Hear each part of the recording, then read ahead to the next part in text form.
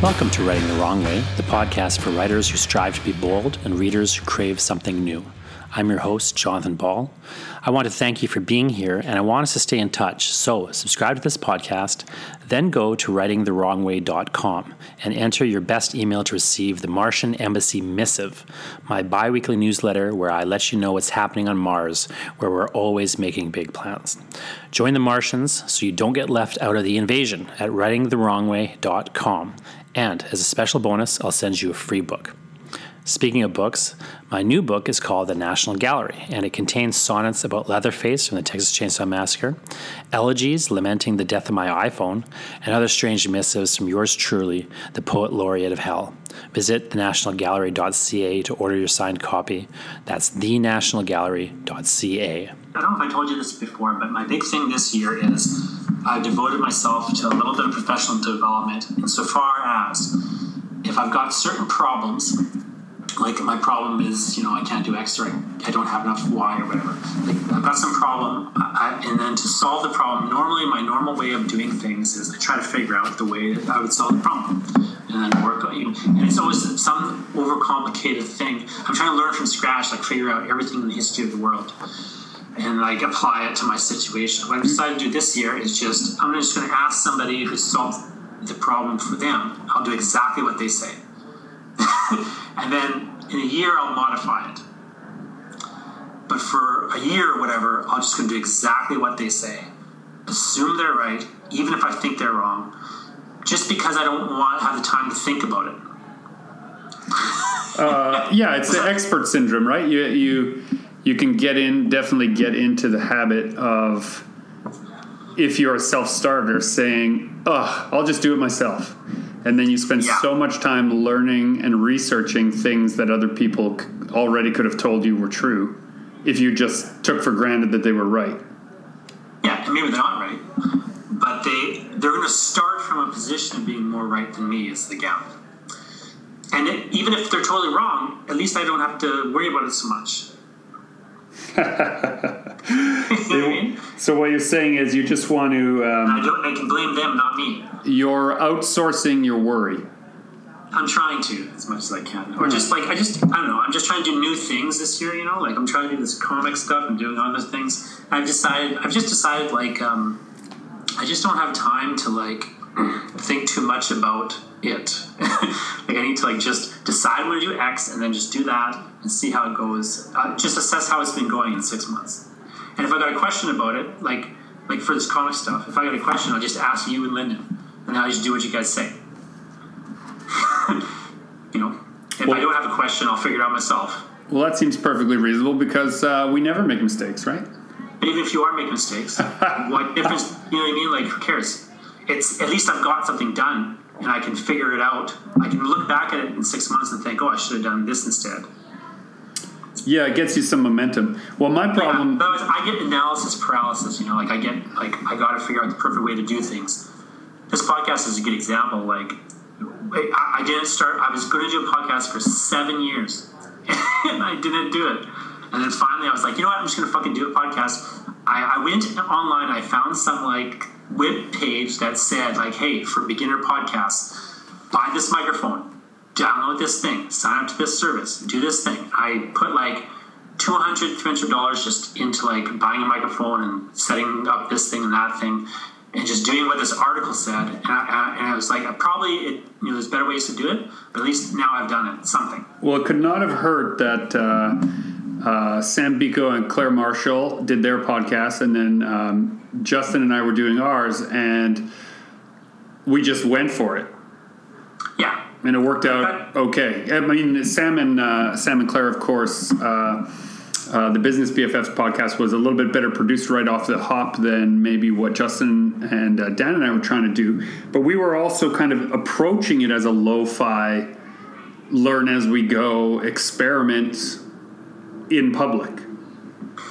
Yeah, see, I feel like I don't do enough of those. At least I'm trying to do more of them the last year and a bit. Just do more diving in and just doing something and assessing it kind of, after the fact a little bit more, Because I can be very perfectionist is my sort of problem. I mean, it's good too. It's a strength and a weakness, right? It depends how it's being applied. I think it's more often a strength than a weakness, but it does, like you say, you get into that. You get into a perfection trap where you tell yourself, well, I could do better, so I won't start until I can do better. I was reading a book recently by this guy, Dean Wesley Smith is his name. He's like a kind of pulp style writer. But he had this thing, I think I might have sent it to you, Lyndon, but he had this thing of like writers who like tinker endlessly with stuff. He's kind of going off Robert Heinlein's rules about writing.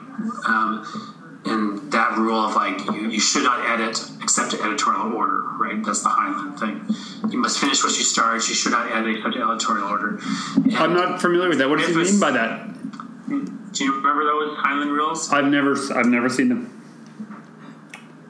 Oh, so you know who Robert Heinlein is? Yeah, for sure. Yeah, Starship Troopers, baby. Yeah, Heinlein had these rules that for writers. He was asked at one point to write an article on writing stuff, and at the end of it, he says, "Here are the 5 rules for writers, and this is how you have a career as a writer.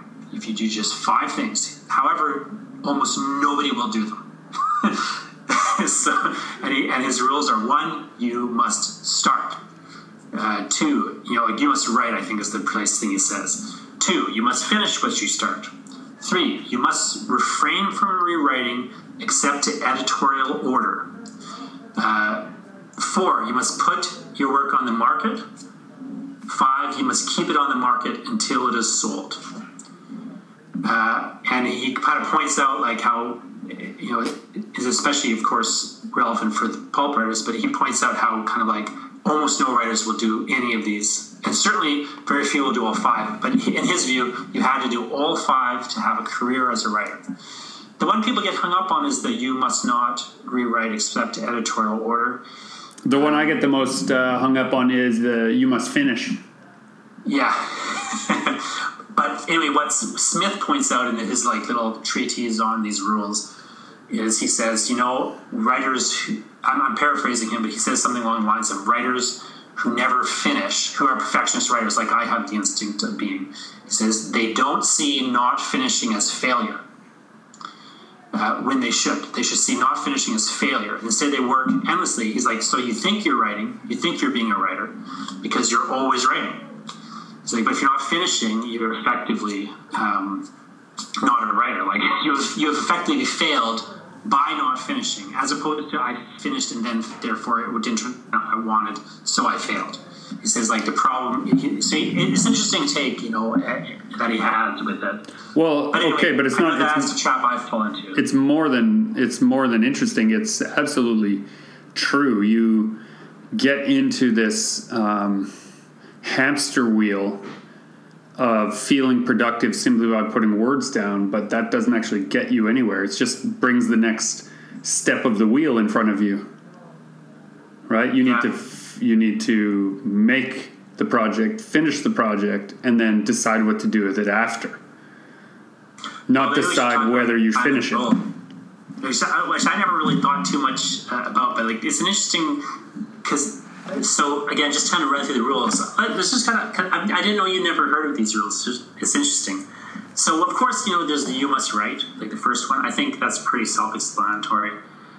But like, did you ever struggle with that? Like that idea of, for you, it could also be you must draw, I guess, right? Like you draw and you write. Well, you have to remember that I didn't ever, when I first started doing creative pursuits, I doodled, but I didn't draw seriously or with any idea that it would be professional. I just did it as a way to order my thoughts, and then I would hit the keyboard. So writing was my first love, if you will, creatively.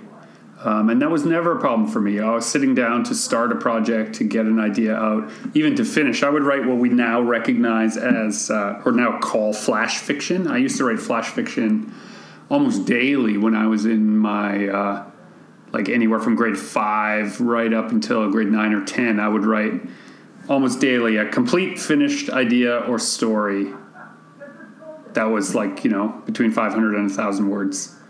And that to me was just fun exercises in writing. And I finished. And the thing about having, the idea was I'm going to write until I'm almost out of time to write, and then I'll end it.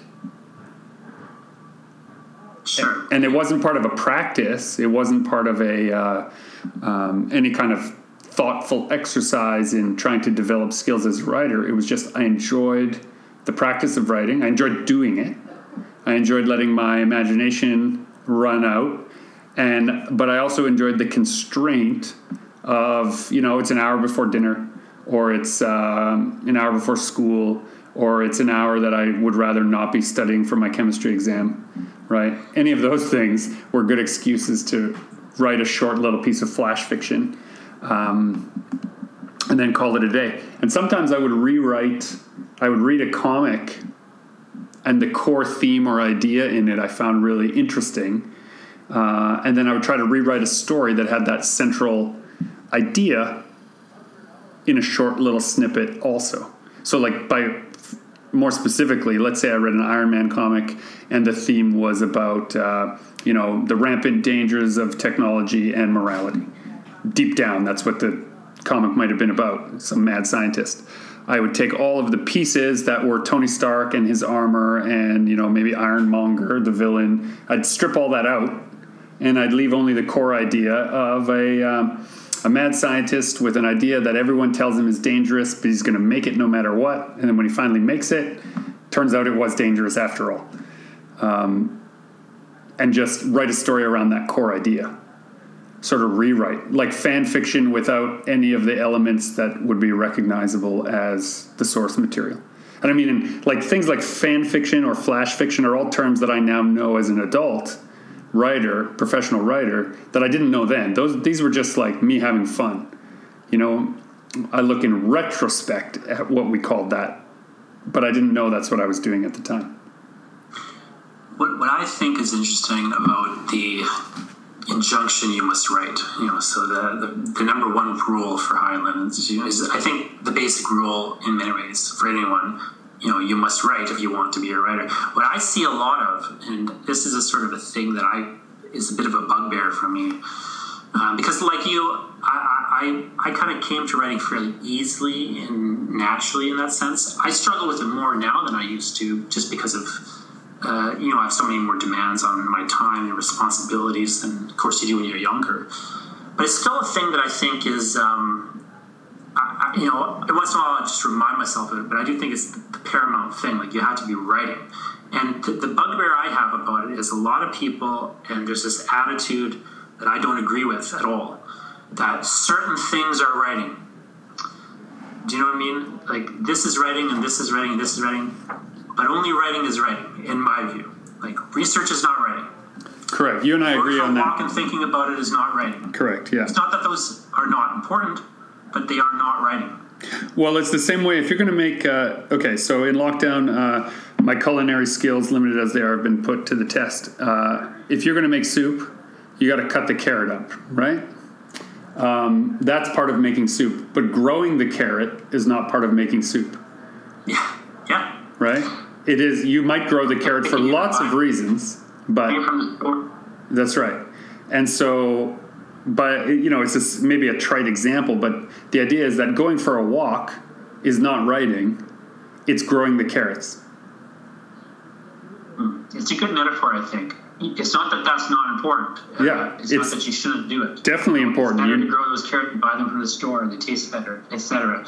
Right? Yeah. But it is not the same thing. And so, I think if you can only do one thing, again, you got to do the first thing, which is write. Like, if I don't have time to research, I should just write and then research later. You know what I mean? If I don't have time to grow the carrots, as it were, I should buy a carrot from the store, or find something, or make hamburgers, or whatever. Like there's just got to be. Well, and I feel like you got to eat. And if we swing back around to the original example, like when I was younger and doing those little bits of flash fiction, what I was doing essentially was buying the ingredients from the store. I would read somebody else's work of prose in comics, right? And then I would take that core ingredient and cook it in a different way, right? I wasn't sitting down to try and come up with an original idea because I wasn't thinking about it as, here, I'm going to write for a commercial market in grade 7. That was not my thought. My thought was, creating ideas and stories are fun. Man, that comic really got my imagination fired up. What are the things that got my imagination fired up? I'd make a little list. Can I make a story that does the same thing?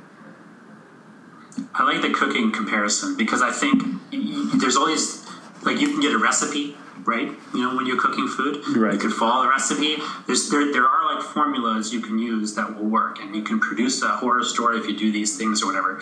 And I think like the thing that people like, I feel like it's important to learn that stuff first, like before you start trying to do these other things. Like I'm very, you know, a person who's known for experimental things or taking a strange approach.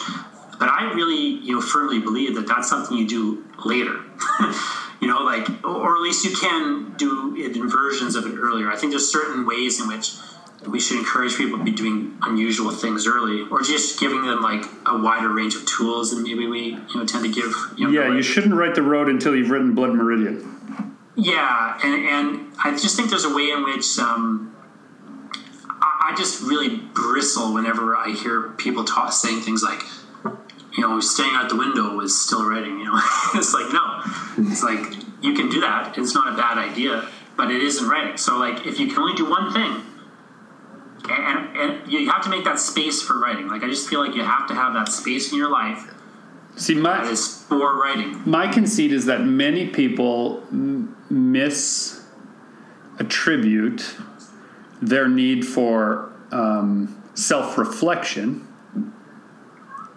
as writing. Yes. And so when people say, I'm looking out the window, that's my writing time, you know, I think that it's you know, you could argue that this is just a semantics thing, but what you're actually saying is, in my life, I need more self-reflection. If I call it writing, people will leave me alone to self-reflect. Therefore, looking out the window, which is self-reflection, is writing time, which I can create a solid boundary for in my life. People will say, leave him alone, he's writing. But you don't need it. No. In the sense that, like, that's what I'm saying. I could write without the self-reflection. It's maybe not going to be as good. It may be good, better. Like, I think, like, there's this level at which I feel like, I don't know, like, I think you and I probably agreed to some level on this, but I've always felt like there's this craftsperson approach. Like, my thing I always say is writing is a craft. Writing is not an art, is what I like to say. It's not an art. It produces art. It's a craft process that can produce literature, which is an art. Literature is an art form. Writing is not an art form. Writing's digging ditches. You can dig a ditch. You got to put in the hours. When you're done, the ditch is dug. It could be a beautiful, like... Could be a Roman aqueduct or a ditch in your backyard. Yeah, sure. You know what I mean? Like, there's, you know, maybe if you have all the time for the self-reflection and so on, then that's... like, the thing with the Hyman approach too is like he's kind of coming at it from the point of view of, do you want to be a professional writer? And like, and his contention is that, you know, whether you're writing good or bad, you have to write. Well, and so in order to be able to do these other things, which, you know, will make a career in writing, like, you know, down the line, selling your work to a market and so on. So I think an important clarification. Above them all is that idea of writing, not chasing a market, etc. Yeah, I think an important clarification I want to make about what I said before is that I believe good writing is built out of introspection. That's true. Yeah. But introspection time and writing time are separate disciplines to me. Yeah, that's exactly. And so I can... the problem with conflating the two. I carry around a sketchbook everywhere I go, a quote-unquote sketchbook. I write all kinds of snippets of dialogue, little bits of plot diagrams, whatever, things I'm thinking about. I try to be introspective in my notebook in short sips between 2 minutes long and an hour long. And I collect all that. And then when it's time to write, I don't try to start from scratch. I go and look in the recipe book. Well, the other thing I think is, like, once you're sitting down and you're trying to write now, it's writing time. The introspection now kills you. Absolutely. Yeah. It just becomes critique. You just start self-criticizing. what you're doing. Like it kills the flow of it. That's why I think, like you say, they are separate things. They're both very important, but I think it's healthy to keep them separated, and to try to understand like the need for that writing time where you're just writing and you're not doing these other things that are going to kill the momentum of the writing and so on. You were saying you also have like me have a problem finishing what you start in some degree. To some degree, yeah. I end up starting more things than I finish, partially because if I can't build up some momentum, I find it hard to maintain a confluence of thought. And so sometimes, but it doesn't matter where I build up the momentum. So sometimes I can build up that momentum in a project that I'm not sure what it's for, but it really gets me excited to just get writing. I'm going to sit down and I'm going to get into that. And the moment I don't have the next word, I can switch to another project, but I've gotten myself up to enough speed that now I'm being productive. In drawing, they call those warm-up pages. So you try not to do professional illustration work, not the collective you, but like a pretty common colloquial idea in illustration is that you do warm-up pages first. You don't try to do your best work cold on the table. You sit down, you loosen up, you get your muscle memory together, you draw some things that are fun, and you get some momentum in the illustration muscles before then you go for it. And I mean, it's exactly the same thing as, you don't play professional sports without a warm-up or you'll hurt yourself, right? In drawing, it's very similar. There's a lot of muscles at work in your arms, your back, your neck, your hands. You don't want to just go for broke. You need to warm up before it comes as easily as you hope it will. I've heard of a similar concept called morning pages. I forget if it's Annie Lamott or Natalie Goldberg or who it is exactly that kind of coined this, but the idea of doing these sorts of warm-up pages that aren't really project-specific or aren't really meant to be used, but kind of are just getting you going and keeping you in that daily practice of writing something. And so on. Now, I've never really done them myself because I just have other things to write. But I think, and I just don't want to add more writing to my life that's not already. Okay, but look, I do so much writing already. I know you well enough to know that when you sit down to do, say, journalism-related writing, that is your morning pages. Right? In some ways, yeah. It's collecting other people's ideas in a cohesive way so that you're flexing your editorial muscle without having to flex your creative one until you have creative time, and then you can let her rip. I mean, you might not know that about yourself, but I see it in the work that you do. You've spent enough time in our studio working that I see that process at work in you. Yeah. I never thought about it, but that is kind of what I do. I'll like warm up with stuff for other people because it's more of a formula. That and just kind of like you're kind of doing the same sort of things all the time. Well, not only that, if you're doing work for other people, they've told you what the indicator of success is, so you know what that threshold is, and you can tell yourself, "Oh, great, I've done that. I've accomplished that. I am a writer. I am accomplishing my important task." When you are self-directing the writing, you don't have that rubric, and it can be a much more of a challenge. And so, having a little bit of creative impetus is a much healthier way to do it. Well, I'll just go back to the idea of finishing. When you're doing it for yourself, you don't always have that deadline. You don't necessarily have like the person coming at you wanting the thing by such and such a date. So I think finishing is a very amorphous concept when you're working for yourself. What I've taken to doing with this is I'll just give myself these sorts of deadlines that are like internal deadlines. So by which, I did this recently with the thing you and I are working on, this Eye Collector graphic novel series thing. I had this, I wrote all the script, and then I, had to revise it. And I will fall into the trap normally of revising and revising and revising and revising. And I try to get out of the trap of it in recent years. Like I developed more of a systemic process for revising, but one of the things one of the things I do in the revision process is I'll set a date by which I'm no longer allowed to revise it.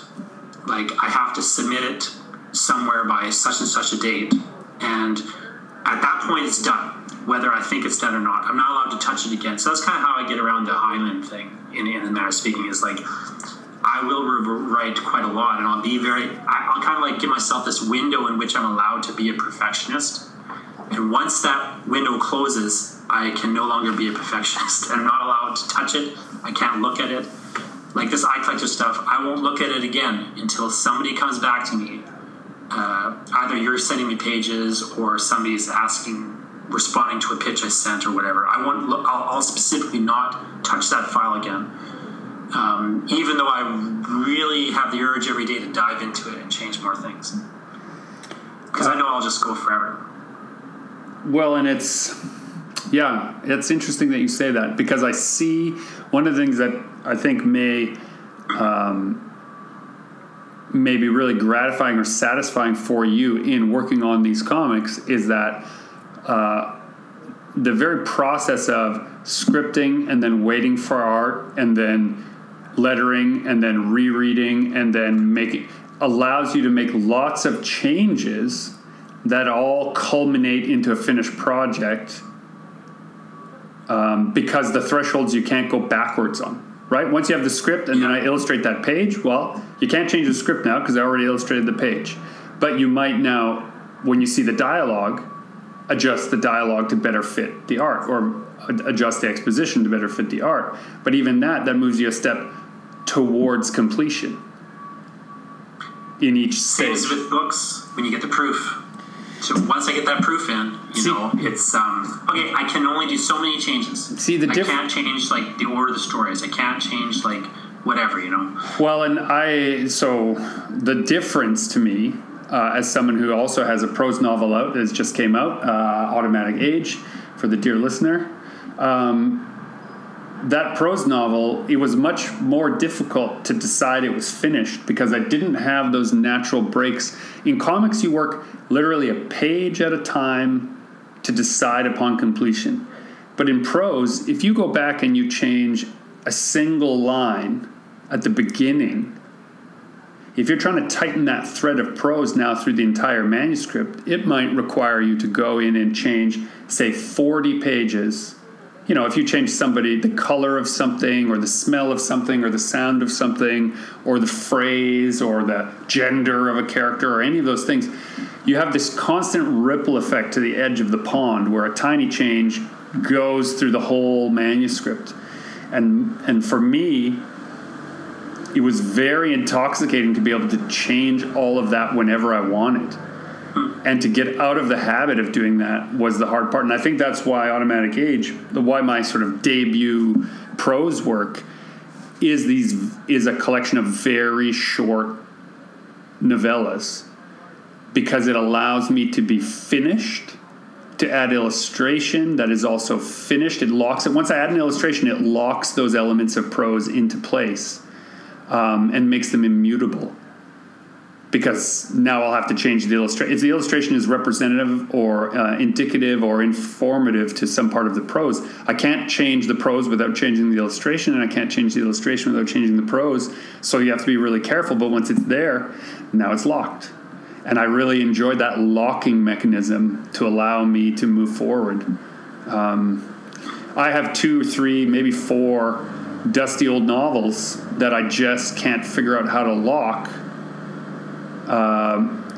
And it might have just been a factor of you have to write, 500 terrible pages before you can write a dozen good ones. So that is also what's at play in those novels. But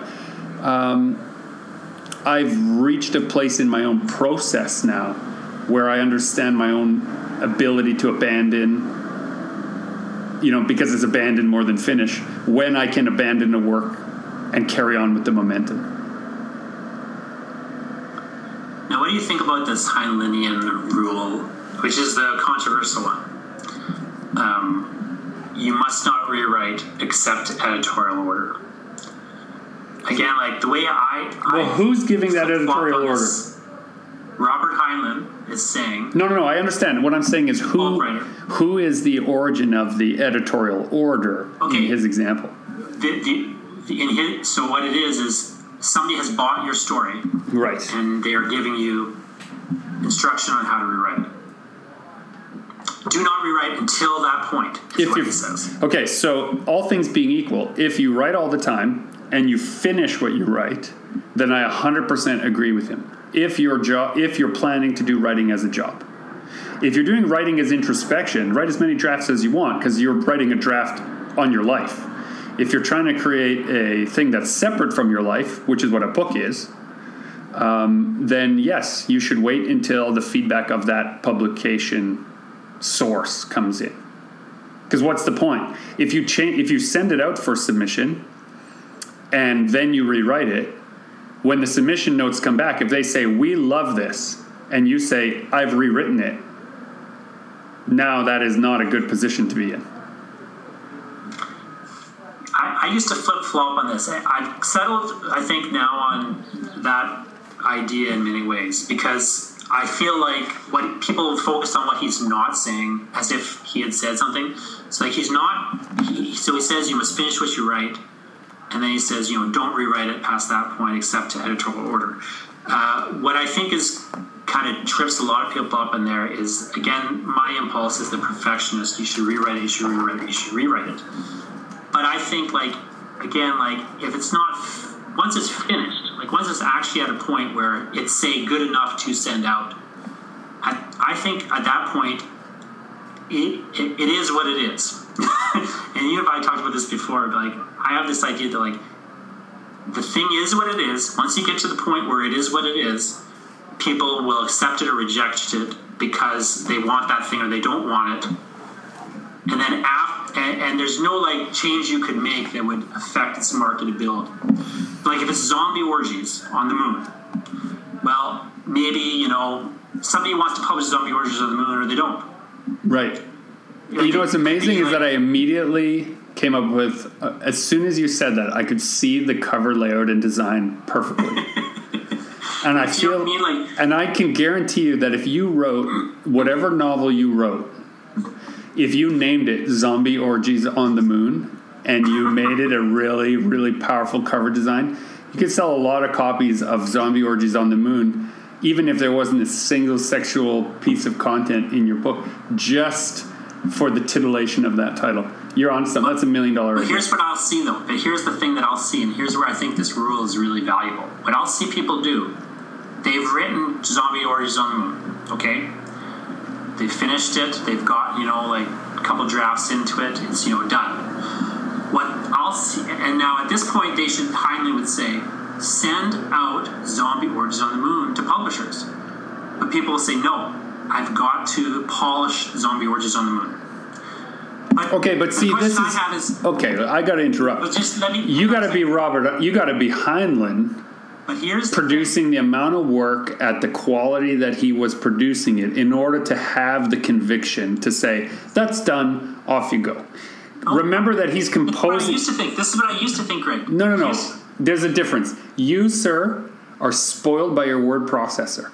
You have to remember that in the time that Heinlein is finishing a manuscript on a freaking typewriter, the level of care that went into producing that finished draft is inexorably more pronounced than any effort you've ever put in on your word processor.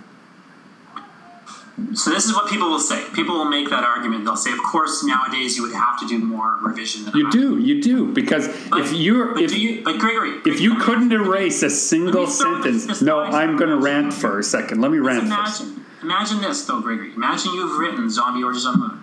You have written it. You have Paul. It's not like a total disaster. I'm going to be so rich. Shape. It's in good shape. It's there's no spelling errors, whatever. It's maybe not perfect. Well, if I wrote it, in good shape. That's not true.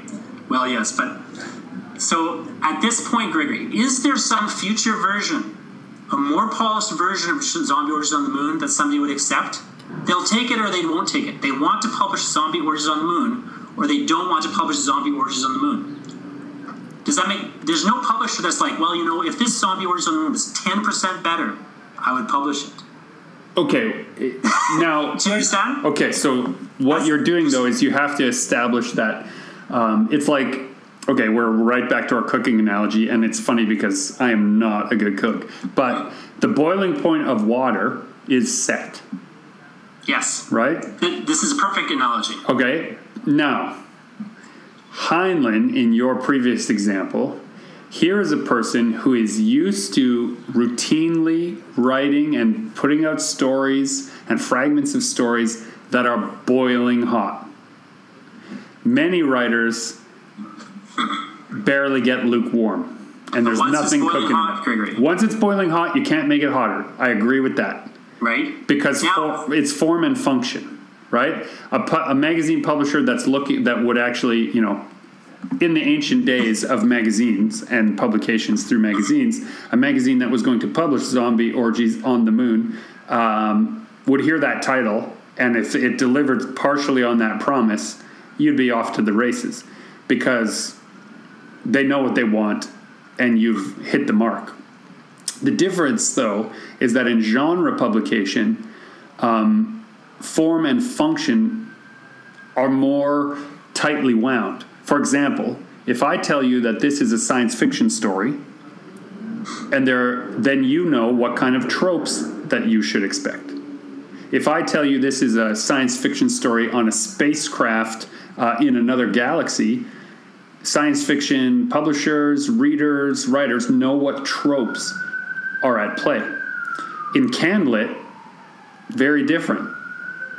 It can be much more widely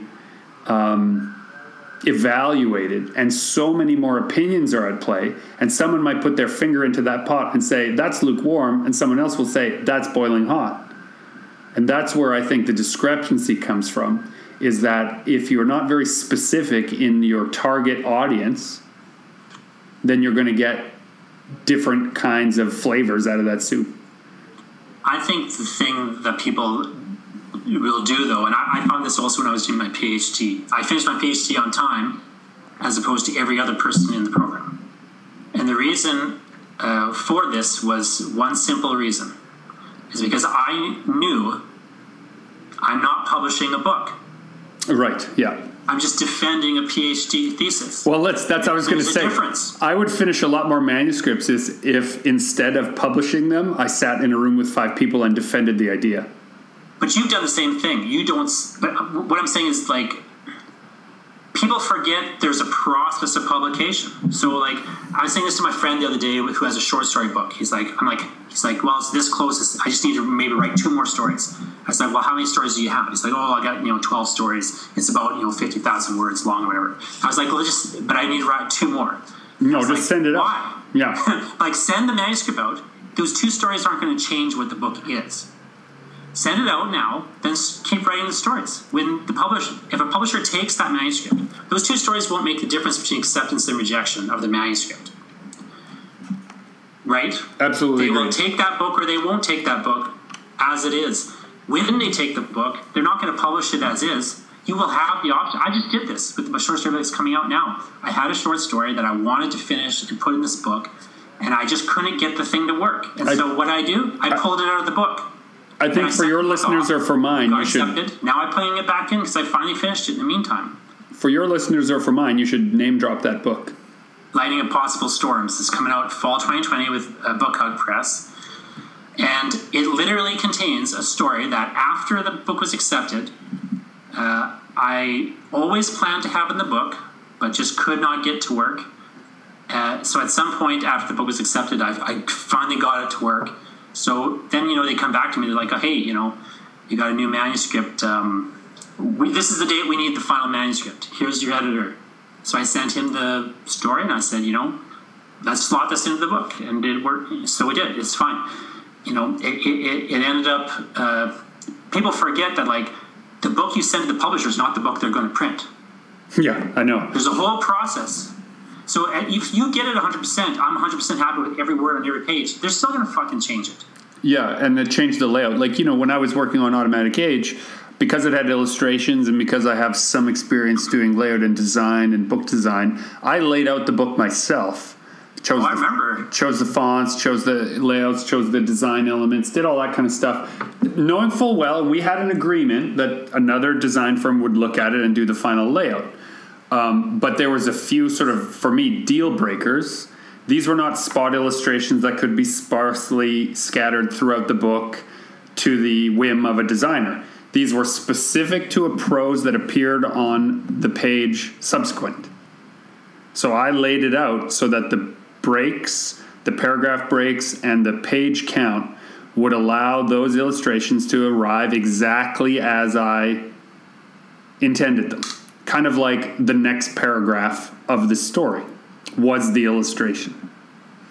You didn't even have those illustrations done when you submitted the book, right? I had 80% of them finished. You didn't have a final 100% version of it that you're sending to them. No, for sure not. There's a process. I'll get to do this and this in the process, and those things won't make or break the deal. Well, this is an important thing that for them. That underlines the point you're making.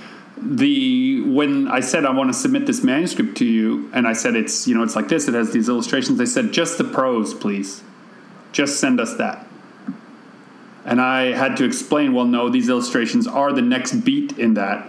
And they were so used to doing it a certain way that I had to send, in my heart, a completely unfinished manuscript because it was absent the illustrations that added the clarity, the tone, or the emotion.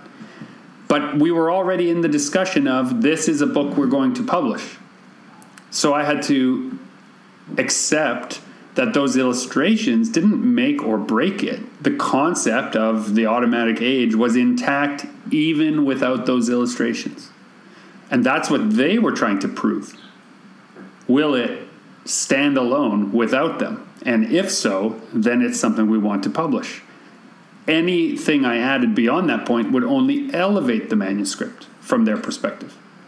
And that is very true in what you're saying about these drafts, right? If you get it to the point where it essentially explains your idea, it's boiling water, it's hot. Put your finger in there. It's publishable. It's publishable. It's boiling hot. Now anything else you add to that mixture just makes it better. But it's got to be boiling hot. And you should add stuff to it. Now, so Heinlein's saying don't add it except to editorial order. Now, I wouldn't necessarily agree fully with that in the sense that I think you should do things that are not necessarily you're being told to do. But I do think that people should listen to their editors. See, there's that percentage of things. Like when I get editorial feedback, I'll do all of it. Then I did this recently with The Lightning of Possible Storms. So that manuscript comes back from my editor with all these comments. So what I do, my process is this. I just accept all without looking at them. Then I read through the manuscript. And I will, if I notice a change has been made and I don't like it, then I'll go and then I'll rewrite everything I think needs to be rewritten. Interesting. See, but I won't even notice. But I'll, instead of fighting or accepting every single change, I'll just accept them all. I'll assume everything they're saying is right, and just accept it without even looking at what the edit is. But then I'll go closely through every single thing, and if it hits my radar, that sounds weird. Almost always that's a thing where the editor has made a suggestion that I should have rejected. I've ended up in the habit of first checking the dialogue, the notes on the dialogue, particularly because I write stuff that's so heavily influenced by genre that the genre of the story is sort of linked to what the people are saying. So if a substantive editor looks at something in the dialogue and is unclear, often I can clear up whatever the exposition problem is also, because they're usually linked in those notes, by simply fixing the dialogue first. And then when I go and find those secondary changes later, when I go through and look at the whole thing, I find that I've solved much of the problem, and what I can do is just delete the sentence that had the problem in the exposition. Yeah, I find that a lot, that exact thing. But what's interesting about that is that, for me, that came out of comics. Right? It's like a reverse engineering, because you don't want to have to change the image. So it's easier to change dialogue than image. And dialogue is connected to character development and motivation. And so if what the character is saying is more clear, then the picture is freer to say what it needs to say. And so I don't have at least the way I hope readers will see my writing is that the prose that leads up to dialogue is telling you something, and the dialogue is telling you something new. it's not a reinforcement of each thing. There's not a Doppler effect, at least I hope not, in my own writing, where you just hear the same thing over and over and over again. It's there in the prose, it's there in the dialogue, it's there in the prose, it's there in the dialogue. I'm hoping that those those constituent parts remain separate, providing you with new information. It's partially why I've really enjoyed writing these automatic age stories, is that I am trusting a lot to the reader to figure out the dialogue, and the story's short enough. They're just novellas. The story's short enough that if you read it to the end and you are a little bit unclear, the effort of reading it again is it's a surmountable threshold, if you will. What, have you ever had problems? Because this is a big problem I used to have, and I still have it to some degree. Is the whole you must put your writing on the market. Even today, I was just talking to somebody. I've actually gone to I'm now going to hire a person to take all my files and figure out what the hell do I even have in this pack of files, because I have thousands and thousands of things I've written. I don't even know what they are, half of them. I don't even know what I've sent where. I've got thousands of things that I've written and never even sent out. And they're good and they're fine. I just moved on to the next thing. But I'm trying to get better at the whole of getting the work out there kind of thing. But I know for I don't have a big problem with it in the sense of I don't fear rejection. Well, again, Heinlein was writing in a time when there was such a thing as a writer's market. That's not really the case anymore. Not in the same way. The number of places who will actually publish fictional work, it's maybe 1,000 places. And when he was writing, there were thousands of places in every country of the world that you could send work to. But right? That premise, though, of you must just, get your work out, send it to someone, not just sit on it.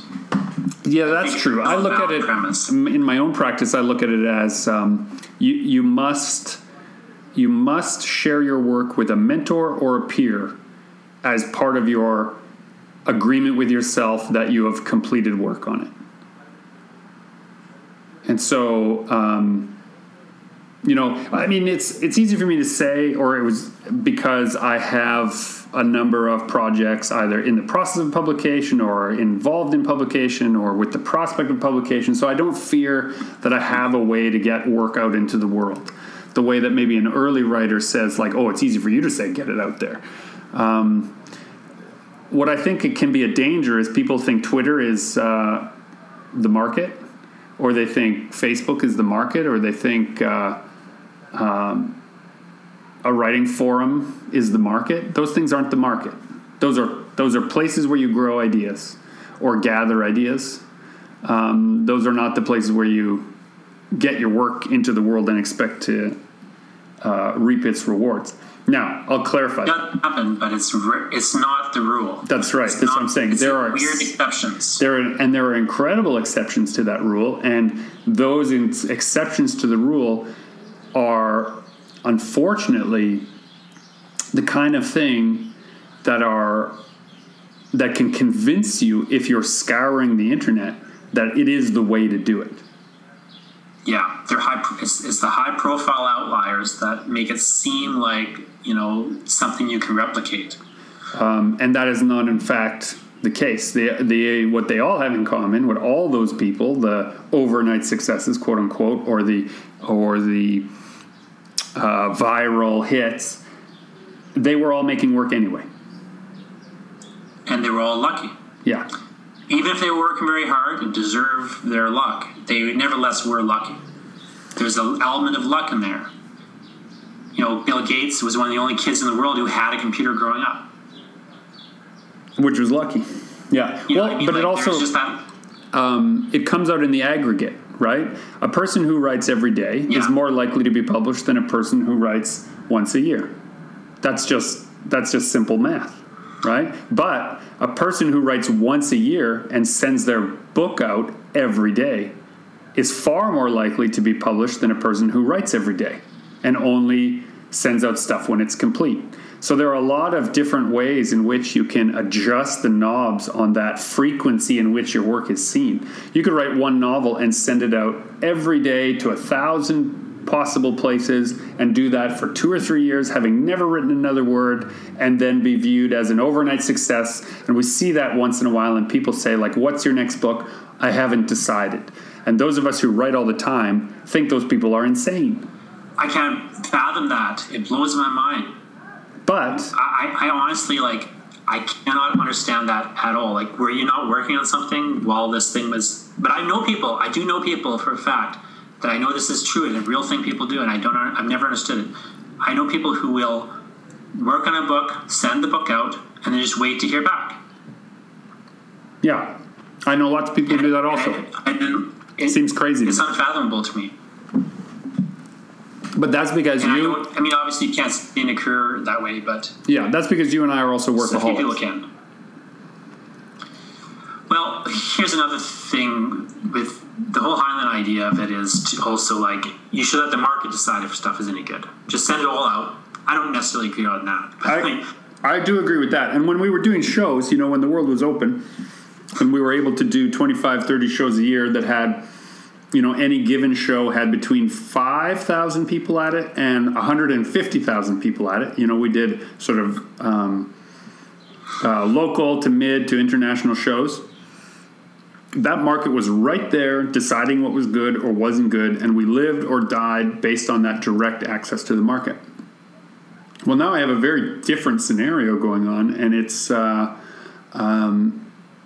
interesting because I'm more at the behest now of editors, of publishers, of tastemakers who aren't creators. And that's really, it's been an interesting thing. It's been essentially, 10 weeks that I've been in isolation here. But I'm looking at what is likely to be true of big gatherings like that. We're probably 2 years away from business as usual, or business as it once was. And even then, we're looking at an American population where they will have a period of between 6 and 12 months where 1 in 5 of them have been unemployed. So the idea that people will have disposable income for the frivolity that is a book, comic, or graphic novel, well, that's a sobering world to be looking at. It doesn't stop me from writing, right? Any more than it stopped me in grade 7 from doing that flash fiction, because that's not the reason I write. It's more to do with that introspection. It's more to do with the way that I'm trying to work at myself and work at the ideas within me and see if I can make something. And then afterwards decide if the market will bear it. It comes back to that Heinlein idea of finishing. Did you finish? If the answer is no, well, you have nothing to contribute to the conversation of the world market. I think what people often miss in the Heinlein process is it really is a process, one, that he's talking about as if you want to be a professional writer, a person who can make a living writing, or even just can build a career writing. There's this you have to get to the point where you're trying to sell this writing, whether you're selling it directly to a consumer or to an editor or what. And you also have to not take rejection to heart. You have to just get in the habit of when you finish a thing, you send it out. When it gets rejected, you send it out again. And it's just you just are doing it by rote process, and it gets ultimately. It will get accepted or rejected. At some point, it'll be accepted or it'll never be accepted. That doesn't necessarily have bearing on its quality. That doesn't necessarily have a bearing on whether you're a good writer or anything like that. But it's a sort of a separate part.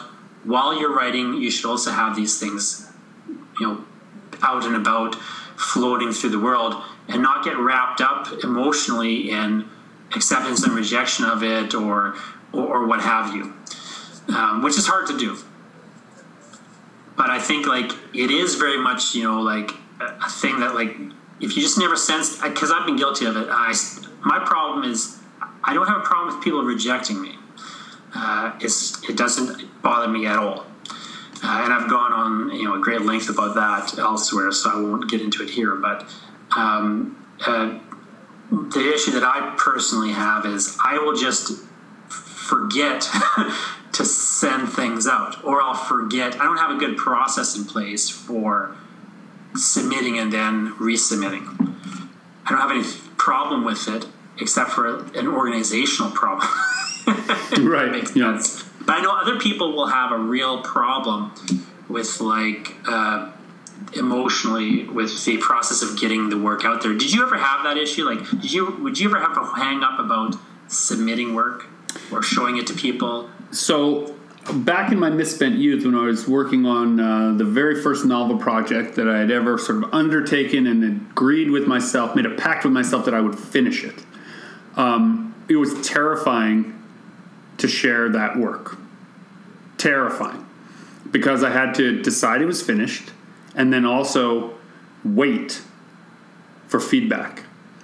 And if we fast forward 3 or 4 years, the next couple that I had that I shared with peers or mentors, much less excruciating because I was already working on the next thing. I would break up emotionally with the last project, finish it, be done with it, start something new, fall in love again with the new project, and then people's opinions of the old one really have no bearing on me because I'm already on to something else.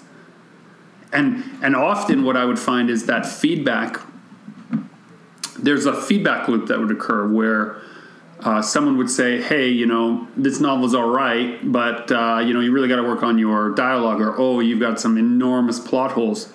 If I was already done with that book and I was never going to revisit it and I'd kind of finished the exercise of making it, then I would simply evaluate their critique of it in the relationship with the new work. Have I improved my plot problems? Have I focused on those thoughts in my dialogue in this work? And if so, I would then open up a dialogue with that reviewer, that mentor, that peer, and say, hey, you're absolutely right. I totally see where those flaws are.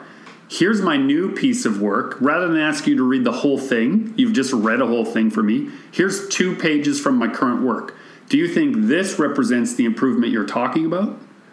Do you think this represents more accurately what it is you think is a flaw in the last work? And if that feedback would come back as yes or no, that was way more useful in the new project and way easier on the ego because you had finished. If I had been doing more of the Heinlein thing, I would have a bigger stack of rejections before I would get that feedback into my writing process. But I was also young and had other things I was doing. So it wasn't as important to me. It was more important to me to keep that writing flow going than it was to, say, have that novel finished and perfect. Yeah, and I feel like I kind of went the other route to a great degree. Like I was trying to make everything perfect, and I kept getting spun up in my perfectionism.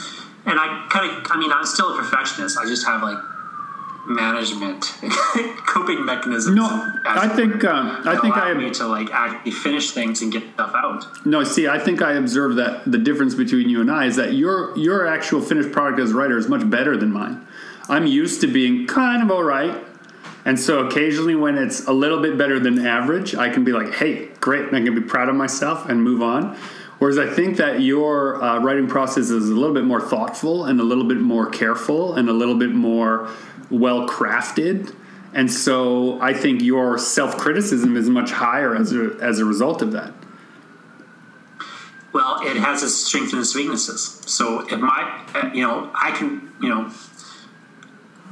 if you pick up my book and read it, there are no mistakes. Right.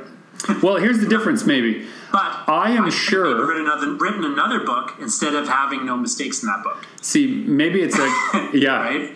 Maybe that's the difference. Maybe there's also the strength and weakness of it.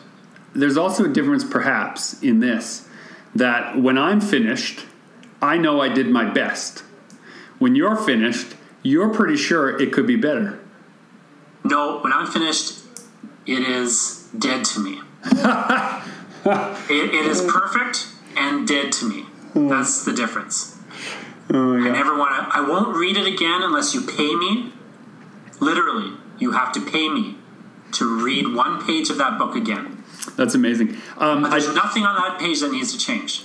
See, I was talking to Negan Sinclair on an episode of Super Pulp Science about the nature of stories and the Anishinaabe way of crafting a story and why there's such... and I'm paraphrasing now. You should hear it in his own words. But why there is a reluctance to allow recordings or transcripts of oral histories is because a story is supposed to evolve each time it is told. And I definitely agree with that as both a creator and a listener. There have been people who have been at readings of mine who, when I'm doing a reading out loud from a work, they'll notice, and I'll see them literally look up in horror, say from the copy that they're looking at, that I've changed a phrase, a sentence, a tone, added a completely new sentence, or changed a bit of punctuation to reflect a new idea that is present with me as the author in that moment, divorced from the written text. And I wish there was some way that documents could be more alive in that way. And, I look through Automatic Age now, and I read it out loud. I was doing a reading on the CBC, and there were parts of it that I changed even then as I was preparing for that reading that were more accurately reflected where I was as a writer in that moment.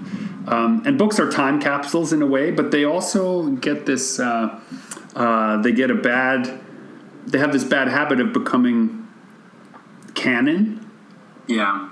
Of a writer's thought. Like that if they wrote a thing, everyone will quote Frank Herbert's Dune and excerpts from it as if that's the way he always thought all the time.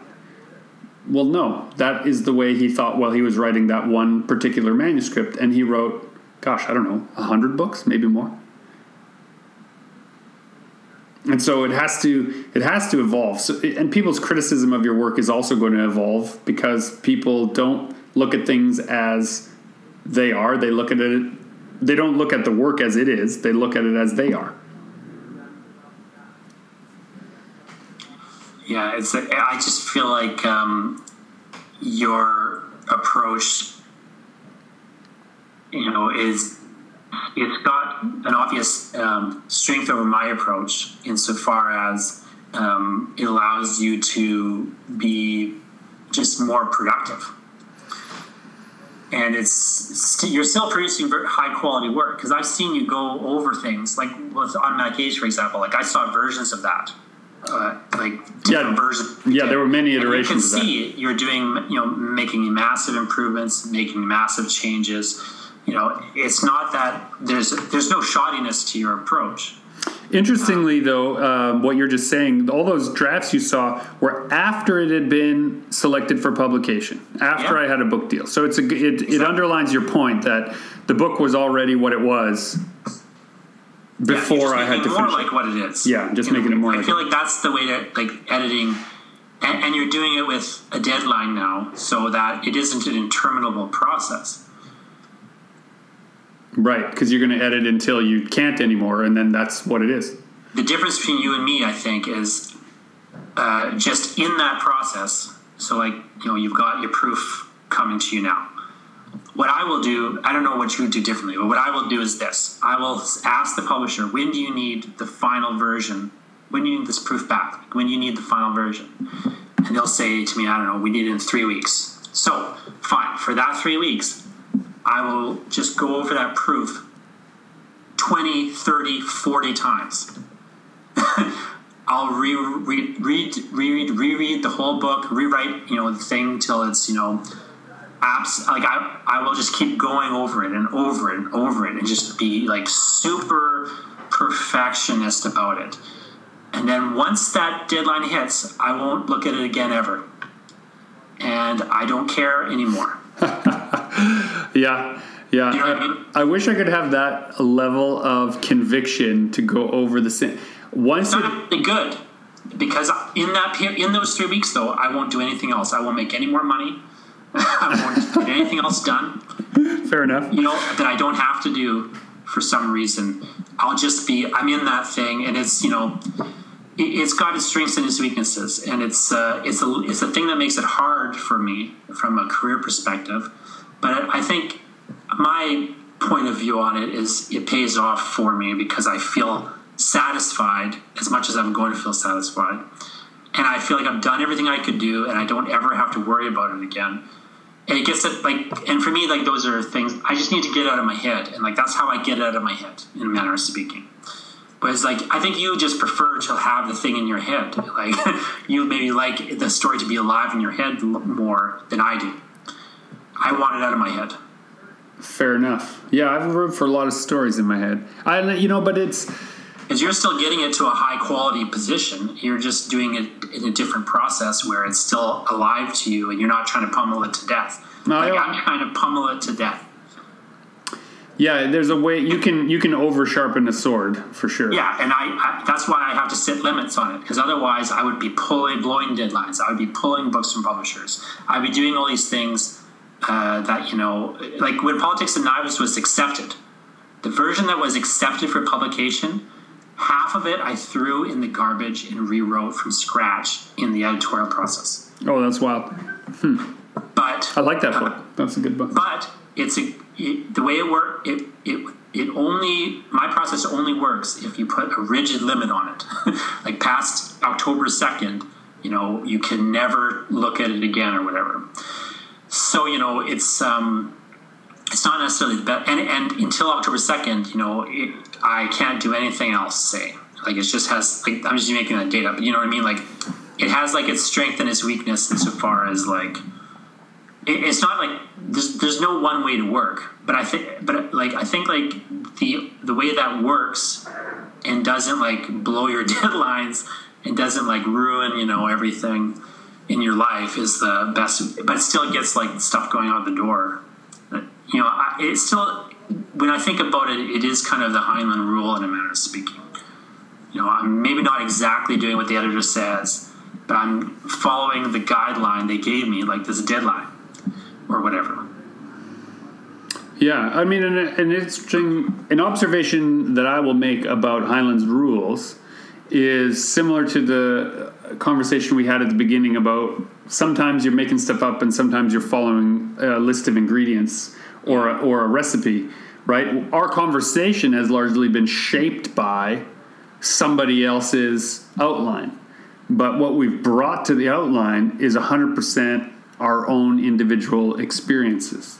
And so when people are saying, this is the one way to write, this is the one way to do it, they have to divorce themselves from the minutia that is being discussed and step out to the framework, to the larger ingredients list, if you will, and say, do I have enough of these ingredients to follow the recipe that they're describing? Well, thanks. Thanks so much for talking to me about this surprise attack of the podcast.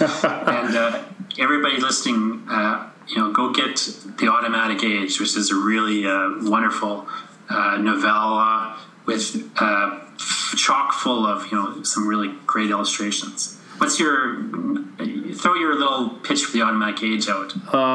The Automatic Age, you mean my slug line? Tell you all about it.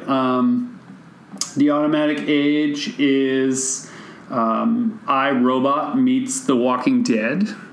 It's the story of a perfect utopia of robots and automatic comforts that people are not allowed to live in anymore. All those creature comforts turn on them and hunt them to extinction. And a father and son have to find the pieces of their lost relationship amid the wreckage of a crumbling utopia.